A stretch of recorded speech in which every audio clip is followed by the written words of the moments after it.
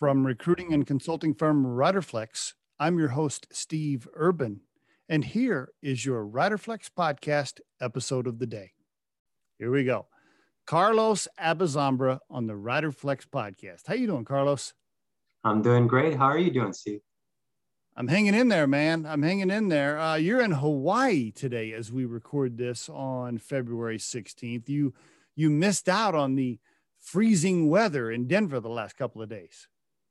Yeah, I heard about it. I was trying to do some one-on-ones, walk and talk, but I was the only one actually walking. Everybody else was staying indoors. Is it nice in Hawaii right now? What's the temperature, like 72 or? It's low 80s right now. Low 80s. Isn't it, this work from home thing, it does have benefits. Everybody I talk to goes on and on about the pluses and minuses, right? But for right now, while people are working from home a little bit, you can go to Hawaii with your laptop and you can work from there for a few weeks if you want to.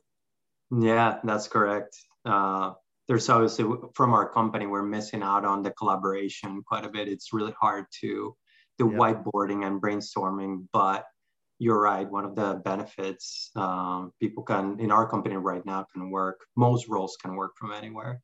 And I know some people are taking advantage of that, seeing family and going to places that they can.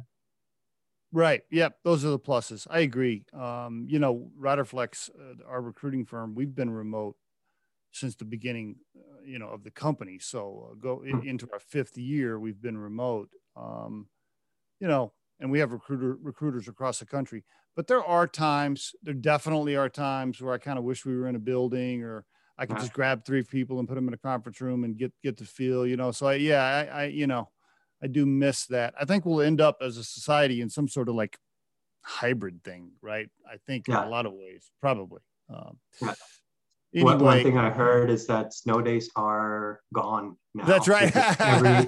every education institution, every workplace figured out how to do this for at least a few days, which is a sad thing. I remember the snow days. That's right. Totally agree. By the way, I interviewed a lady that is involved with the education system. And I said, so for students, right, there's no more snow days, right? There's no more snow days, right? I mean, those are gone. Yeah. Tell us about yourself personally a little bit. Give us some background on Carlos, where he grew up, family, things like that. Yeah, so I'm American born, Florida, to Colombian parents. So I actually grew up most of my childhood in Colombia, lived in a few different places there. Cool. And once I finished high school, I went to undergrad in Indiana, West Lafayette, got my engineering degree there.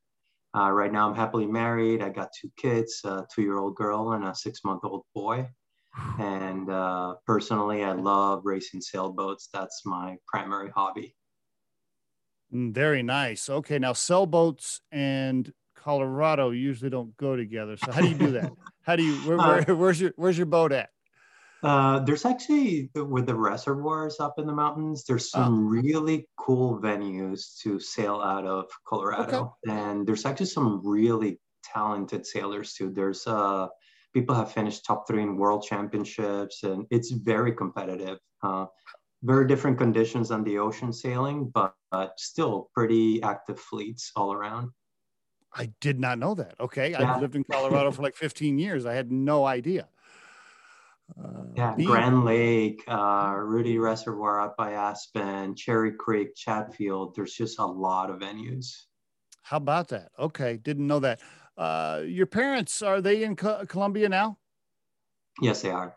Retired, and tell me what they did for a living. Getting close to. My dad is CEO for one of the largest ports in Colombia. They do during the Pacific, so they receive a lot of the big ships coming out of China. Then they separate the loads and send them to all their different countries. So they're more of a hub right now. Okay. And my mom, right now, she is retired. She used to do teaching in middle school. I see. Okay. Brothers, sisters? Older brother, younger sister. Older brother is a scientist. He's working on Alzheimer's research at the University of Florida. Really? Really? Yeah. and my sister is in the fashion industry in Paris. Oh, cool. All right. Well, Yeah, your parents must be very proud. I hope so. Do you go back and see them often? um, we used to more frequently. Obviously, with COVID, it's been over a year now. But yeah, we used to go twice a year. Then with kids, only once a year. And they Gotcha. used to come up quite frequently as well. But it's a lot harder right now. Yeah, no doubt, right? Yeah. So I didn't know you had two little kids and trying to be CEO at the same time. That's two very challenging jobs. Why the school in Indiana? Why engineering? Yeah. Um, I was always good with math. Okay. It seemed like a natural fit for me just to go from what I was good at in middle school and high school into undergraduate. Okay. And Indiana, Purdue University. I knew I wanted to do their mechanical engineering or industrial engineering, and they were both ranked top 5 in the country. Okay. And I said, okay, cool, let's go. I had never seen snow before I moved to Indiana. I didn't know what a winter jacket was. There was a lot of shocks to my internal system. I bet. And then you got a master's degree from Harvard, right? Yep, that's correct. Congratulations. Was that tough to get into? Thank you. Very tough. Um, very tough. There's 3 components. There's your essays, your GMAT, and your experience. I did not have the best GMAT. But I had really good experience before the MBA program, and I really worked my tail off with the essays. I probably spent about 40 hours per essay on that. I remember sitting down, Christmas gatherings and New Year's, everybody enjoying each other's company, and I was in a coffee shop just typing away. And working full time, right? Weren't you? Yes, yes, I was working full time. Were you married too? No, not at that time. Oh, I was going to say, okay.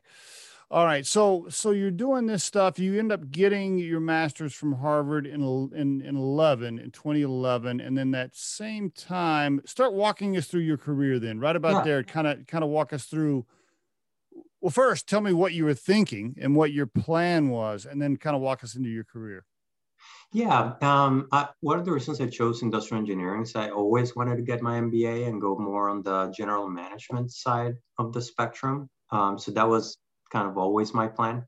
Okay. But before my MBA, I was primarily focused on operations, manufacturing, logistics. What was very eye-opening for me was my MBA internship. I did it with Caesars Entertainment, the casino hospitality company they're in Vegas and Atlantic City. I was based in Atlantic City. Okay. And they had a very cool internship program where every week you would rotate to a different department. So I got to experience entertainment, gaming, finance, marketing, all these other functions that I had very little experience with. And that's when I decided, you know what, marketing in 2011 is more of a science than an art than it used to be. There's a lot of components that match very well with my operations background. There's inputs, there's outputs. So at that point, I would say I'm an engineer turned marketer. And that's what I did post MBA for a few years. Okay. Any entrepreneurial bug at that point yet, or that wasn't there? You know, going to like a startup or anything? Nothing like that was there? Not yet. And you look at it, most of my experience was large corporations. This whole small business startup world was something that you just heard about, at least for me, or read about. It wasn't my thing. The safety net, I guess I used to overweigh when I made career decisions at the time. Did you want to be a CEO? Was that your aspiration, was that a target for you? Yes, and I think the closer I am to freshman year, sophomore year in college, the more strong I was about it. And then I actually just sat in with some new hires this morning, and they asked me that question too. And I say it was a stronger thing earlier on, and it just kind of happened the last 3 years. I wasn't like, oh, I need to get there by this point in time. It just ended up being a good fit with the time. So I Yeah. I don't know if that helps answer the Now question. but you had to have some of your dad in there with you, right? Your dad was a C-level guy. I'm sure that was an inspiration for you. And I'm just Absolutely. guessing. Yeah. Okay. Okay. Absolutely. But not just an inspiration too, but I think he was also able to help me understand the, I guess, the cons of being in that position. A lot of people tend to believe that once you're the CEO, you have no boss. You probably actually have more bosses than you did when you were an individual contributor. Right. Your employees, in certain respects, are your boss. Your customers are your boss. Your board is your boss. So there's a lot more gravity pulls. And I think just having my dad in that position helped me understand a lot of that before I actually jumped into it. Let's go ahead and talk about being a CEO for a minute before we, get into other things. Because I mean, obviously, I want you to tell us all about Travelers Haven, but since you touched on it, being a CEO, what do you find most stressful besides having everybody be your boss? Just, I mean, I know there's a million of them, but what top three things for you that you just find, like these are very difficult that people probably don't realize? Can I say 2020 as a cop out? Yeah, that too. Market downturns. Yeah, those things. Yeah. So what are the biggest sources of stress? I think just the different gravity pulls with the different constituents that you have. You have your associates. You never want to get into a situation where you have to lay off everybody. Obviously, 2020 happened and we did have to go that route. You don't want to put yourself in that position. Then there's a shareholder board, financials of, and even for our stockholders, a lot of our associates have stock options in the company. So I would like all of them to have a financial exit in a few years. So that would be also thinking about that. And then the culture part of it. I would love to, from a benefits and culture, provide everything that we can, but you just can't. All those things are at odds with each other in timing. We just rolled out 401k matching for a company for the first time ever. And I asked somebody that has been in the company for 10 years, hey, what were the benefits like in 2013? And he actually put it in a chart for me. There was no healthcare, no vision, no dental, no nothing then. And just seeing the progress, it's something that the leaders before me and even our current leadership team should be very proud of. If the biggest complaint right now we have is our training sucks, that means we've done a great job over the last few years. You really touched on something there I want to pause on for the listeners. I think this is really important for the people that have never been a CEO.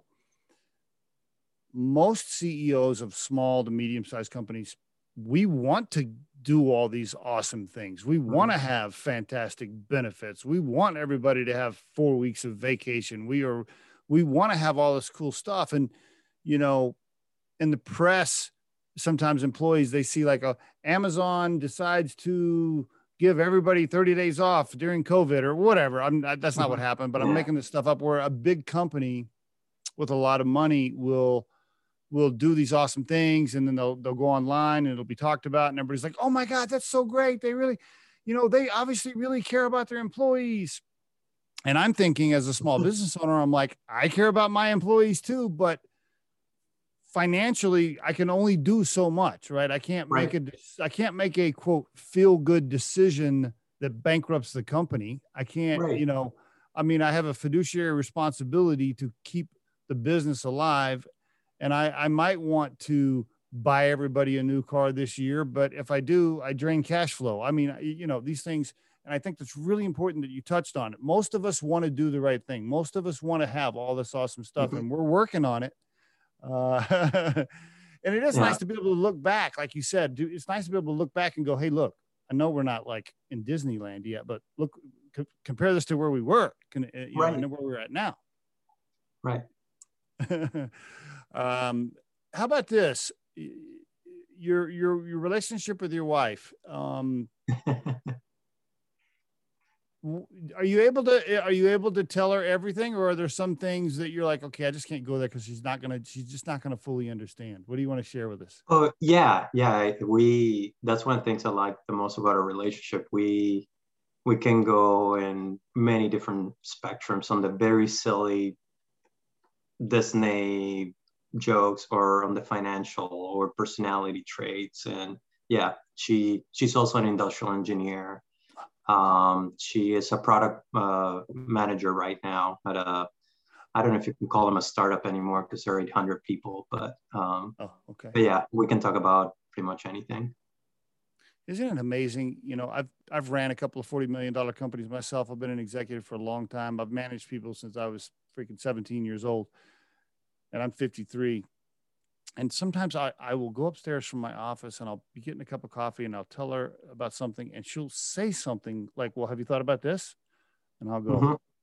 holy shit, I can't believe that she just pulled that out of her ass. Yeah. It's great to have which is pretty cool, but also a little infuriating that yeah. it's right there in front of you. It's so awesome to be able to bounce that stuff off of them, though. It really is. But my favorites are when I get some feedback at work and you go back and like, hey, do you think this person was right? Oh yeah.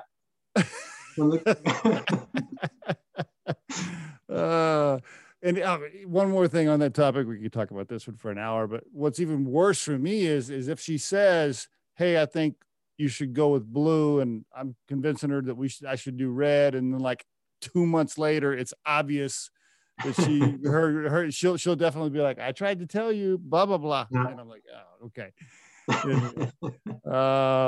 Okay, so all right, so your first shot really at running something at a C-level was chief strategy officer for Hotel Engine. Now that, and then that of course led into Travelers Haven, right? But so how did you get to Hotel Engine? Yeah, go ahead, talk to me. Yeah, let me back up there for a second. Okay. You mentioned it in a few questions ago of when we were talking about a big company.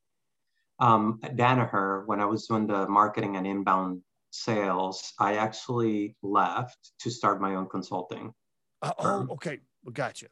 And at that point in time, that's how I met Eli, who is the founder of both Hotel Engine and Travelers Haven. They were one of my clients. I see.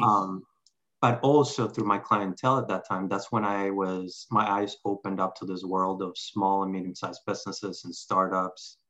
And I just found it so refreshing, the pace, the ability to complete stuff.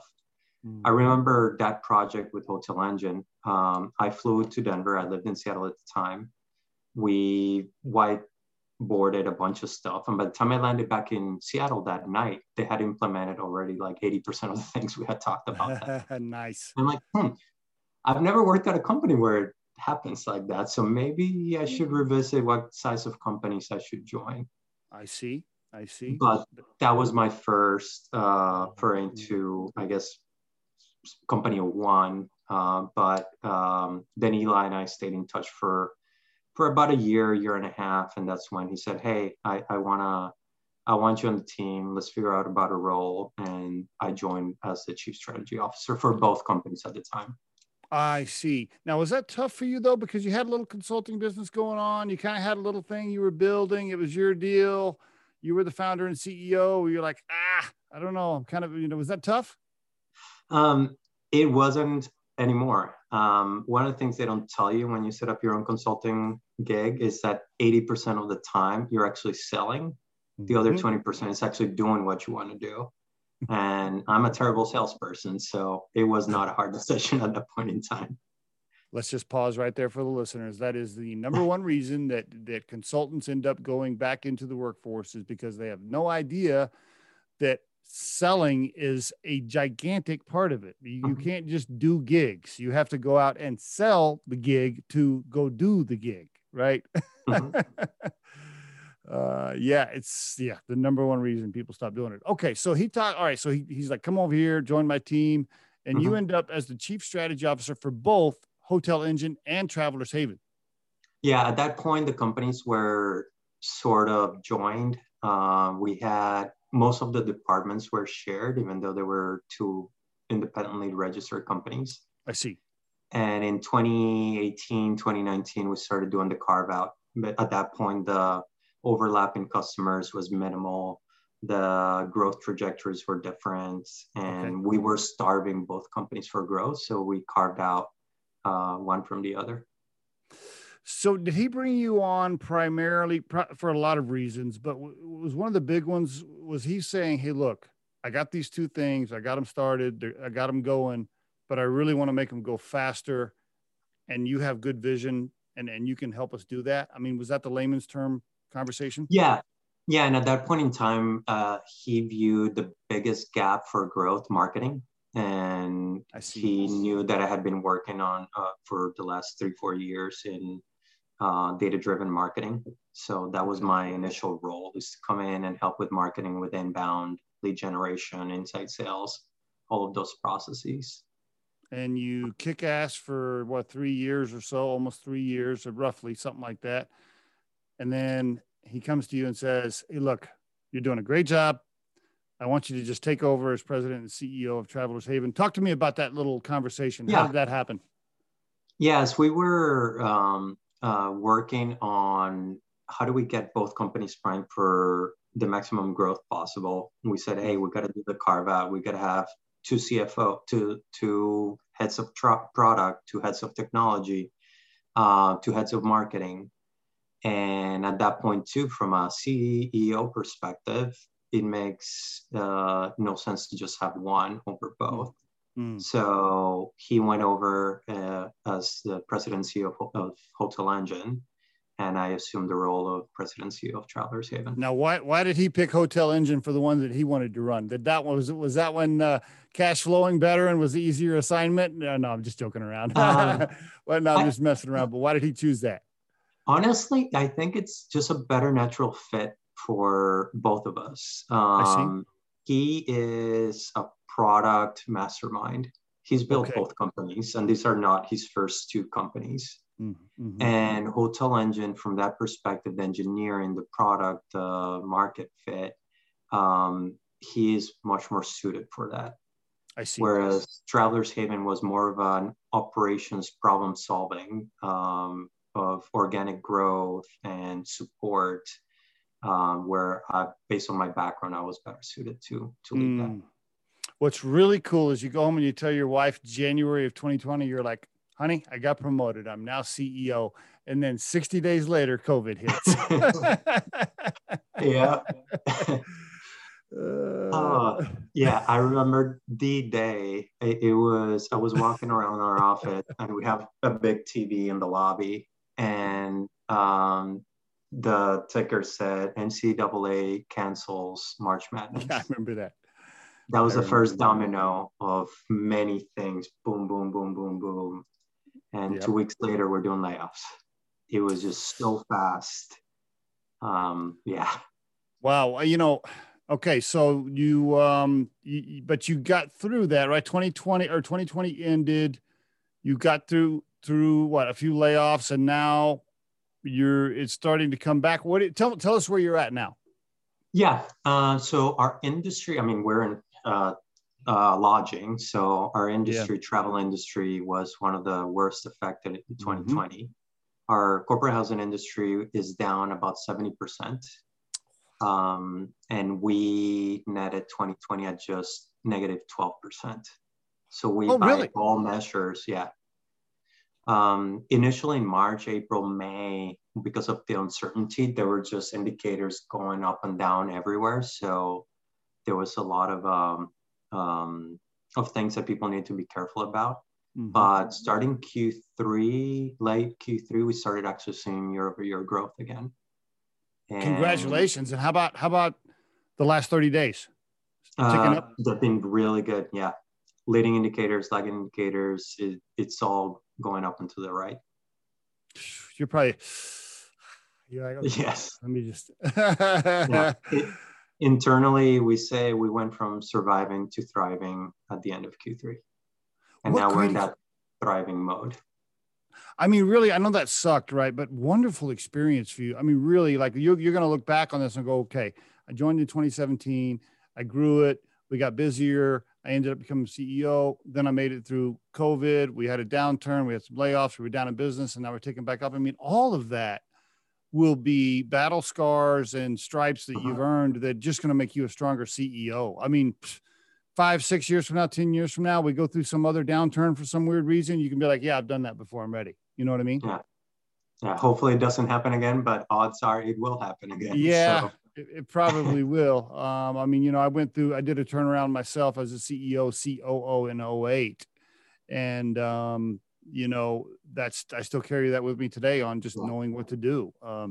And, you know, you went through layoffs and having to tell people they're laid off. It sucks, right? Going through all that really sucks. But are you back up to where you were with people now, employees now? No, we're not.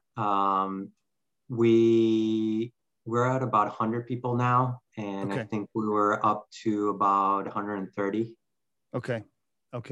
Well, you'll probably keep heading north, I think, because I think travel's about to explode. In fact, I had a buddy of mine call me last week and say, hey, listen, here's a stock tip for you. This company right here that's in the travel industry, invest right now because they're going to explode. At least that's his opinion, you know. I personally believe, not giving out stock advice here, by the way, but I personally believe, I think there's just so much pent up demand. I mean, I think people are going to go nuts. I think people are going to travel like crazy. I think people are going to go out to eat. I think people are going to go to venues. I think it's going to be nuts. People are just like, oh my God, please get me out of my house. I agree. And it's not just COVID. I mean, think about the smoke cloud from the forest fires was at some point covering 25% of the US, where you couldn't even go out to enjoy a park. With elections, people were scared to go to certain places. Now with the freeze, people are stuck. Yeah, there's a lot of pent up, just get me out. Dude, absolutely. I remember the day restaurants in Colorado through Thanksgiving and Christmas, most of the restaurants were just flat out closed. It was takeout only. And a buddy of mine called and said, hey man, the restaurants are opening tomorrow, like at 20% or whatever. And you can actually, and I made a reservation with my wife, like right then. I called and said, we're going out to eat tomorrow. Because I just want to be out. So I think your business is about to explode is my point. I think you guys are, you're about to head, you know, rocket ship. So now you're going to have the challenge of scaling back up, which is going to be great. Yeah. And I actually think we're better positioned for the scale up because we were forced to really look at our internal processes. We're doing things that we would have never thought about, robotic process automation, artificial intelligence. Just look at the processes and think about which ones no longer make sense.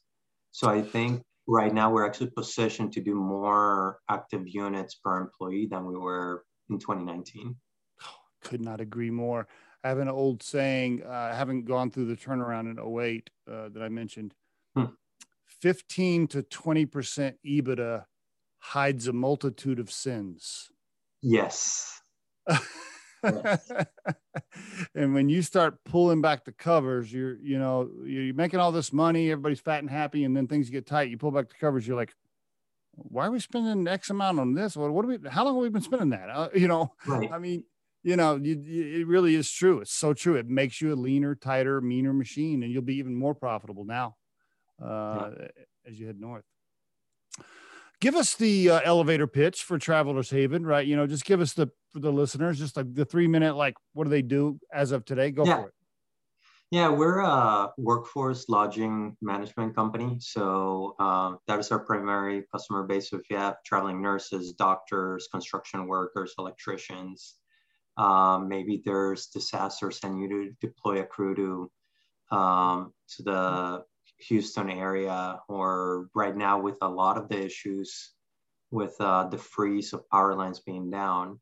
If you need housing for all those crews, we are the company for you. We search, find, negotiate, set up everything. So you don't have to spend a single minute, single hour in doing the vetting. We gather your requirements. You're not going through endless listings of thousands and thousands of properties.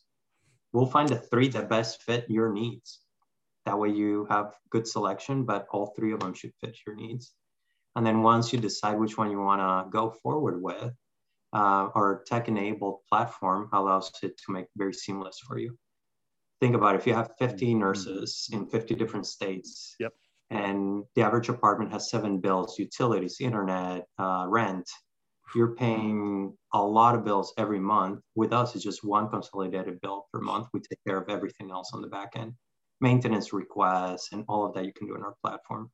So I'd like to think about it that on the front end, when you're deciding where to house people, we're kind of your concierge. We do all the searching, matching, negotiating for you. Okay. And then after you decide where your platform or your technology. And what about competition? Like, well, I mean, there's got to be other companies that do this. So why Travelers? Like, why do I call you versus somebody else?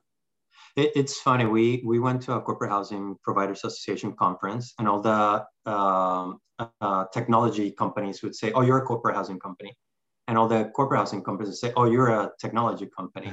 We're kind of in this weird in between where we straddle both the hospitality side and the technology side.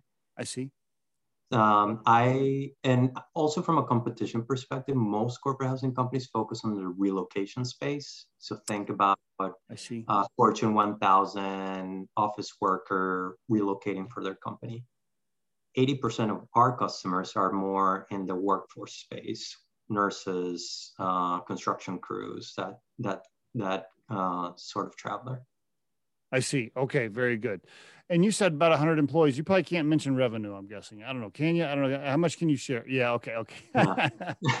I can probably guess, but you have, I mean, you're big enough to where you have a board of directors. You got to prepare for your board meeting as a CEO and do all your quarterly board meetings, all the usual stuff, right? Yep. You got to take those phone calls from the investors that are like, "Hey man, when am I getting my money back?" You got to you do all those. Not quite there yet, but we did announce an equity incentive program for our associates. So anybody that it's, I think at 3 years of tenure, will automatically get some equity in the company. So my shareholders numbers is going to dramatically increase over the next couple of years as people hit that tenure. Oh yeah. Okay. Do you have a couple of big time? You don't have to mention the names, but I mean, I'm guessing the founder is still a major equity holder. I mean, do you have like 2 or 3 people that are in control you're having to answer to, or what's it look like? No, it's primarily our founder. We've been bootstrapped. We haven't raised any external capital at this point. Oh, really? Oh, really? You haven't taken on capital since the beginning. Wow. Right. Okay. Wow. All right. And that's huge. Okay. Congratulations. Tell Eli I said congratulations. That's a big deal. And to you. Yeah. And to you. By the way, I noticed that Eli, talk about him a little bit on the podcast. I noticed he's kind of dark on social media, like LinkedIn and stuff. He's barely got anything on there. He's kind of low key online. Is that on purpose? He needs somebody to hire it out too. Okay. I was trying to stalk him this morning, getting ready for the podcast. I'm like, what's going on here? He's not posting hardly anything. I saw a few articles though. Well, congratulations on where you have the business now. The fact that and debt free. Can you mention that? Yeah, at this point, yeah. Wow, debt free and haven't raised any cash, and got 100 employees, and you're obviously a multi-million-dollar company. Congratulations. Thank you. Congratulations. Couple of questions here on hiring, real fast, and then I'm going to do hiring, and then I'm going to do wrap up. So you obviously at this point now hired a bunch of people, interviewed a bunch of people. Yeah. Now I'm 53. You're not as old as me, so you haven't interviewed as many as I have, but you're getting a lot of experience as a CEO. What are a couple of just pretty common mistakes you see right now from candidates on a pretty regular basis? Yeah, from a candidate's perspective, you see a lot of really good talent that where they're furloughed or laid off and are just looking for a job. But there was an interesting stat, I think it came out yesterday or last week, about that the number of open positions got back to pre-pandemic levels. So it's interesting. They have so many open jobs and so many people unemployed. And there's a little bit of a desperation just to get the job. They're not really thinking ahead. And they're not really being honest with themselves and not being honest with the company and thinking about, hey, is this really where I want to be 6 months, 9 months, 12 months down the road? So we've actually had to implement a more stringent interview process. For certain roles, we're doing case studies. just to really tease out the things that you're not being told when a candidate's answering questions. But even for candidates, sure, I know you want a job, but make sure it's the right one too. You don't want to be in a position where you're 30 days in and it's just not the right place. Great advice. It's so true. I get it, right? Like, I know you got a mortgage, okay, you're behind on your mortgage now for 30 days. Right. Your car payment's coming up. Money's getting really tight. You're burning through your savings. It's really stressful. And now there's this sense of urgency, like, holy shit, I just need to get a job. Like, I just need to get a job. So I understand what they're going through. But I would say the same thing. My advice would be to them, like, hey, look, okay, so you go 2 months behind on your mortgage instead of one, and you spend another 30 days finding a job that is really going to last and that you're going to be happy with. That's going to be a much better decision. Right. Yeah. And if cash flow is really an issue, there's so many things you can do right now. If you have student loan, you can ask for deferment. If you have a mortgage, you can ask for deferment. You can refinance. Maybe not if you're unemployed at this point, but there's so many ways where you can cut costs. What cell phone do you have?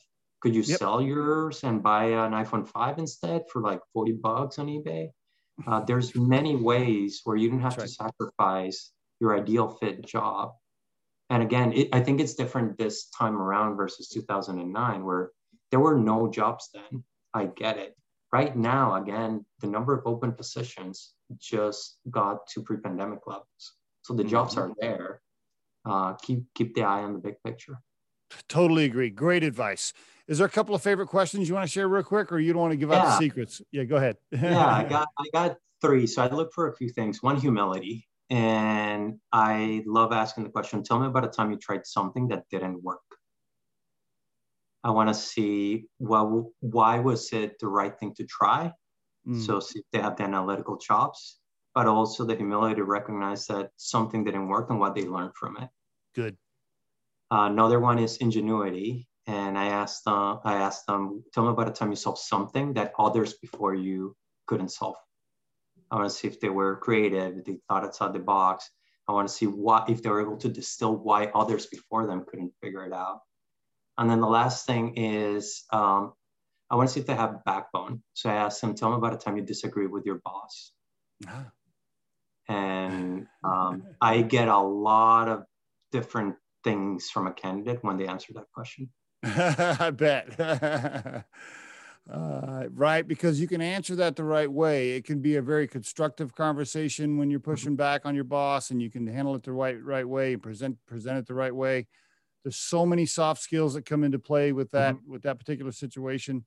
Plus, you can see if they just go immediately negative and then go on a 8-minute rant about how their boss is an idiot and blah blah blah. I mean, there's so many things. By the way, now if you're a candidate and you interview with Carlos after this podcast launches, and you haven't watched this interview and done your homework and prepared yourself for these 3 questions, then you weren't thorough enough on your on your prep. And if they're to rehearse, I got another 10 I can ask. So. You know, we interview people for a living at Riderflex, right? And there's not a day that goes by that somebody doesn't answer a question, and I just go, my God, sometimes I just can't believe how unprepared some people are. If you'll just prepare, you know, you'll do pretty well. And take the time too. If you get hit with a question, you don't know where to start. It's fine as the interviewer. Hey, can I take a few seconds to think about it? A lot of times just jump in, and that's probably not in their best interest. Yeah. But you really, to wrap up this job interviewing piece though, the way you started with this is, hey, you know, life is short. Be happy with what you're doing. Really, truly take time to get a job where you feel comfortable in the company culture. You like the people, you're passionate about the industry or the product, you know, it's a good commute or whatever. Just make sure you're happy. It's just, life is way too short to just take a job for, you know, just because you're worried about paying the car payment next month. Take your time. It's going to be okay. Couldn't agree more. All right. Wrapping up here, a couple of wrap-up questions for Carlos. And by the way, I could talk to you for another hour, I think, on a bunch of stuff. If you could call Carlos when he graduated high school at 18 years old in Columbia, before he went on that trip to Indiana, if you could call him and tell him anything based on what you've learned now, what would you say? It's only going to get harder and a lot harder, but you have the tools to figure it out. I think back then I just thought my problems were just the biggest problems ever. And now looking back, you will be the CEO of a company through a pandemic in 2020, and you will figure it out. That is a major accomplishment, by the way, to take a company through, and you know, I'll brag a little bit about ourselves. We were actually up 32% over last year with COVID. And we really, you know, I shouldn't say that. I'll probably clip this part out, but you know, we were just super proud of ourselves as a team. I mean, total unit, you know, everybody just really kicked ass. And we thought, wow, if we can be up 30% in COVID, then, hey, we should be able to double our business the next year. But it's a major accomplishment. Go ahead. Yeah, and for you guys, just that report in Open Jobs, to me, that was staggering. Again, I think it was last week or yesterday that I saw it. Yes. And it feels that exact way. We've had, I mean, when January hit, we started to have one call after another. Clients calling us going, hey man, I'm trying to find somebody. Help me. Good. Last question for you. If you had to put your core purpose in life into a sentence, and I asked you to separate your wonderful wife and your two little kids, let's move them over to the side for a minute. That's like a separate core purpose, right? That's like the primary core purpose. Yeah. Okay. Beyond that, what is the core purpose for Carlos right now? Yeah, I think it's two things. One of them is project. I have this project called Traveler's Haven. I want to look back many years from now and be very proud of what we did here from that project. I go back to my first intern project, my first class project, and I still remember those very fondly. I want to do something similar here. But then second, I want to help build better people and get them ready for their next chapters. Whether that next chapter is in our company or not, I don't care. And we've done certain things internally with benefits, with our leadership training program.